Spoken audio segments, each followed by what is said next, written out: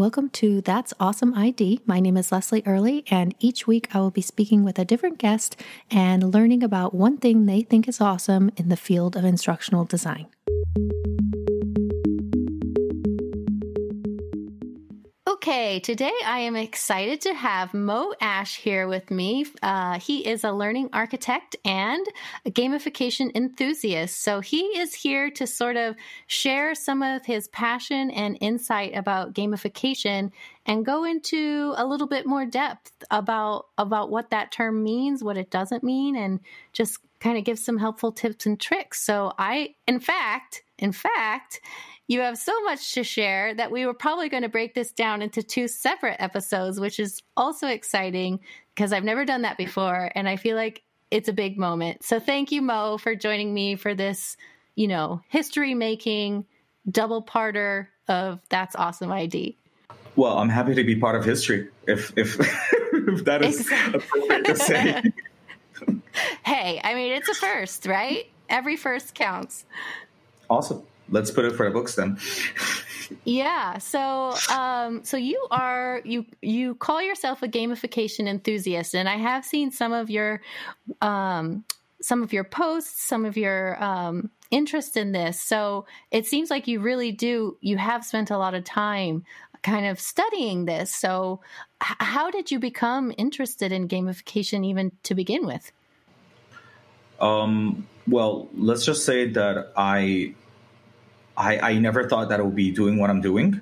My aspiration, my end destination was to actually work for the UNDP. I'm an ex UN employee. I used to work in UNESCO, and I kind of stumbled upon learning and development. And I thought I would be a trainer, maybe an L&D consultant. No, that didn't work. It's instructional design, and I had an opportunity to work for a company that does their own board game simulations. We do it homegrown. We don't franchise. We don't get it from anywhere else. We get it our way. We do it. So I stumbled in it as a designer that would build up board games, business board games, and that's how it started. I was approached that way for something new, and I got hooked. That's simply it. Yeah. And I mean, because it's so fun. It's such a fun topic and area of study. So I guess the thing that I find interesting in our conversations that we had leading up to this, to develop this episode, is that you have a lot of information about what gamification is and what it isn't. And I think because we're in instructional design, sometimes there's some confusion around this term and what does it really mean? Because, it could be confused with a lot of different things. True. Well, let's kick it off that when we think about learning design, the first thing that we consider is assessment or quizzes or making sure that the learning is practical. And on these auspices, people start to think that maybe gamification is the same thing. Maybe gamification is another sort of assessment. Maybe gamification is just another in-class activity, or like as shallow as like, let's give each and every person a balloon and then they pop one another's balloon or look for the other person's balloon. And this way we're having a game. That's not it. This is playing. This is play. And playing is the act of entertainment and engagement, but without a specific purpose, just for pure entertainment. And when we look at game is actually a system.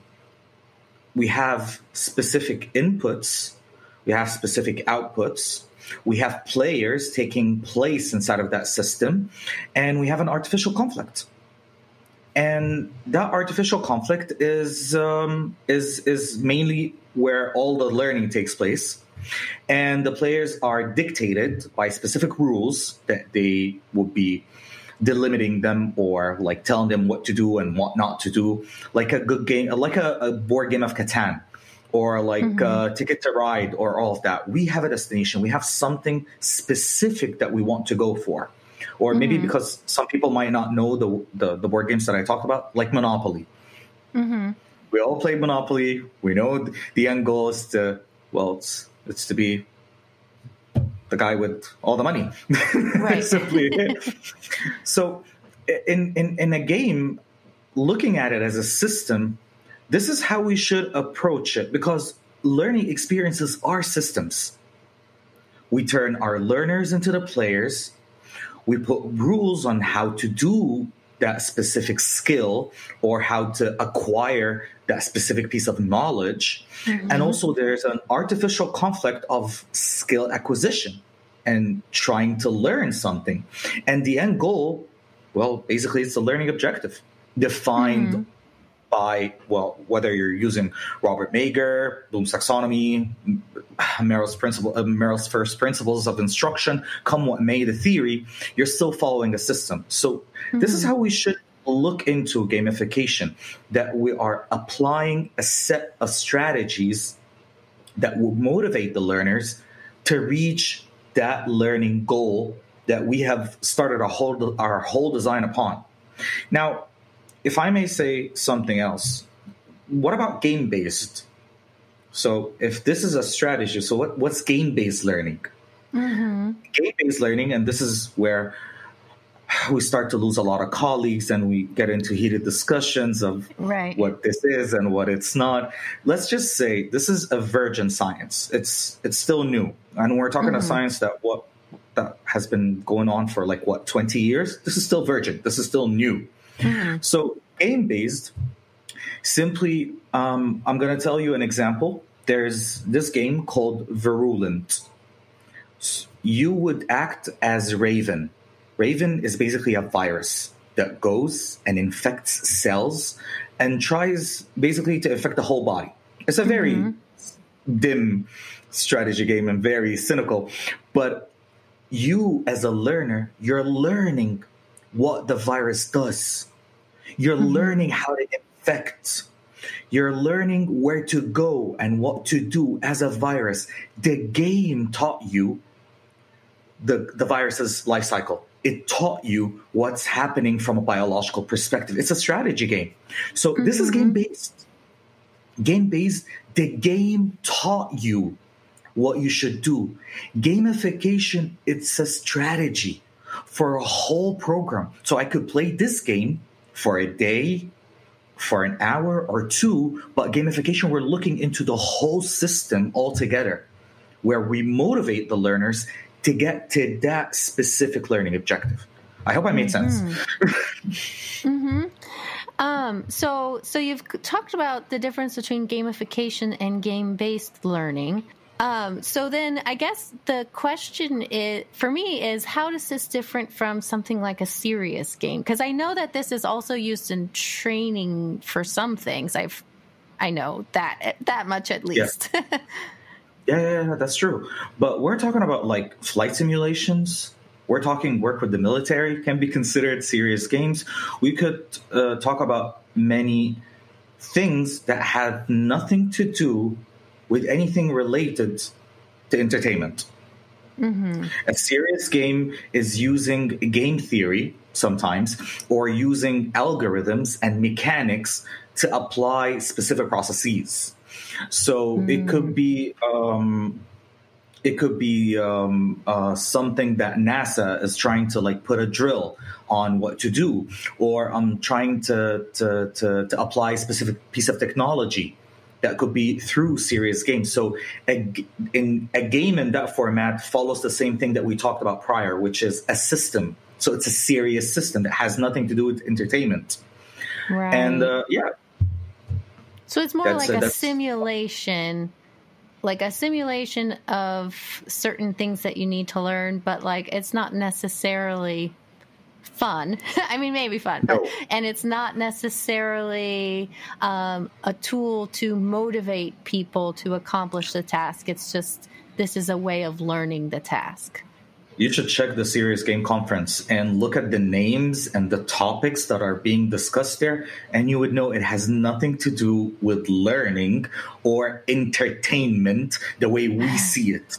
Right. But I guess we talked about this before, that a serious game before was Nike did this campaign where Leslie will be running every day because that's her drill. That's what she does for exercising, and she will be recording how many kilometers, or, well, since it's the US, it's how many miles. Mm-hmm. And I would run as well, and I would record my miles, and then I'm going to be putting it on the website, and the website would start to put this battle of the sexes between both of us. So this has a bit of fun, but it's still a serious game as well, because we were trying to tackle like health and promoting people to do something that would be good for them. That was the point of the campaign itself.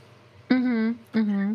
Now, there are two other stuff: game-based pedagogy.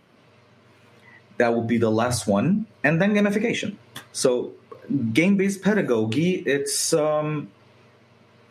me using a game for class management, for pedagogy, to run a class. So it's a game, it's the practice and process of teaching and training using games from a teacher's perspective, not from a learner's perspective. Right. So like assigning points or rewards to certain behaviors or things in the classroom or something like that. In a way, because assigning points for a specific purpose, and those points are threaded together, we could be venturing into gamification. But if it's for pure teaching, only for pure class management, we're talking game-based pedagogy. So the only difference between both of them is are we using this as a mechanic? And that's how we start to think gamification and game design. Okay. So more like in a classroom, if you're using an entire system of these game elements, then you're sort of leaning more towards gamification than if you were literally just playing a game at one time to help manage the classroom. Okay, I get it. Okay, awesome. Well, then I guess that leads me into, as learning architects, instructional designers, e-learning developers, does it make sense to use gamification in certain contexts, or is this something that you can incorporate in any sort of learning project? This is a question that I get by a lot of clients, that they come to me and they're like, we want to implement gamification. And I'll be like, why? Why should I use that strategy? Oh, because it's fun. No, that's not the main thing. I'm not trying to gamify something, which is a lot of work, to entertain people. If there is a specific learning objective and it's lengthy, it's mundane, it's something that would dictate a lot of investment, and that's also a mechanic. There's something called an investment mechanic from the learner to reach that learning objective, I would start to consider gamification. But if you're telling me I want to use a board game because people would love having a board game, well, play a game. Just don't use a gamified system. Just play a game, entertain the people, do a team building retreat, but don't say that you're coming to me for gamification. So would it suit any context in a way or another? I've seen a whole array of different types of programs using gamification, but it's not the content, it's the learning objective that we're trying to achieve. So what would be an ideal sort of situation in which you would think, oh, maybe gamification is a good candidate for this experience? Well, that's a tough question. Because if I say no, I lose business. But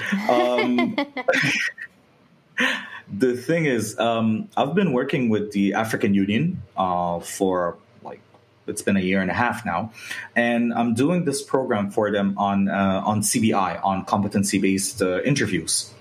And what we have noticed from RTNA that people have problems with diversity and inclusion. People have problems with cognitive biases and like hiring certain people from certain areas. Some people are not in sync from different departments, away from the full-on aspect that they should be there on the board of interviews with the HR representative or specialist, come what may the name. So our antidote of gamification, if I may say so, was handling so many things subliminally and directly. One is for those people to see one another and interact one another and start to exchange ideas, form means of collaboration among them.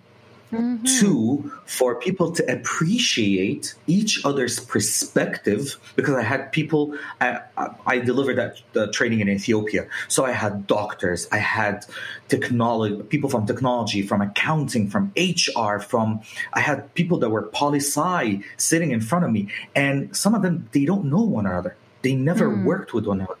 So it was a way to bridge that means of perception, and also to let them understand that in CBI, we're dealing with competency. So they were appreciating people's competencies, and they were starting to approach how us as an organization, like of that magnitude, like the African Union, should work together and form a different type of culture.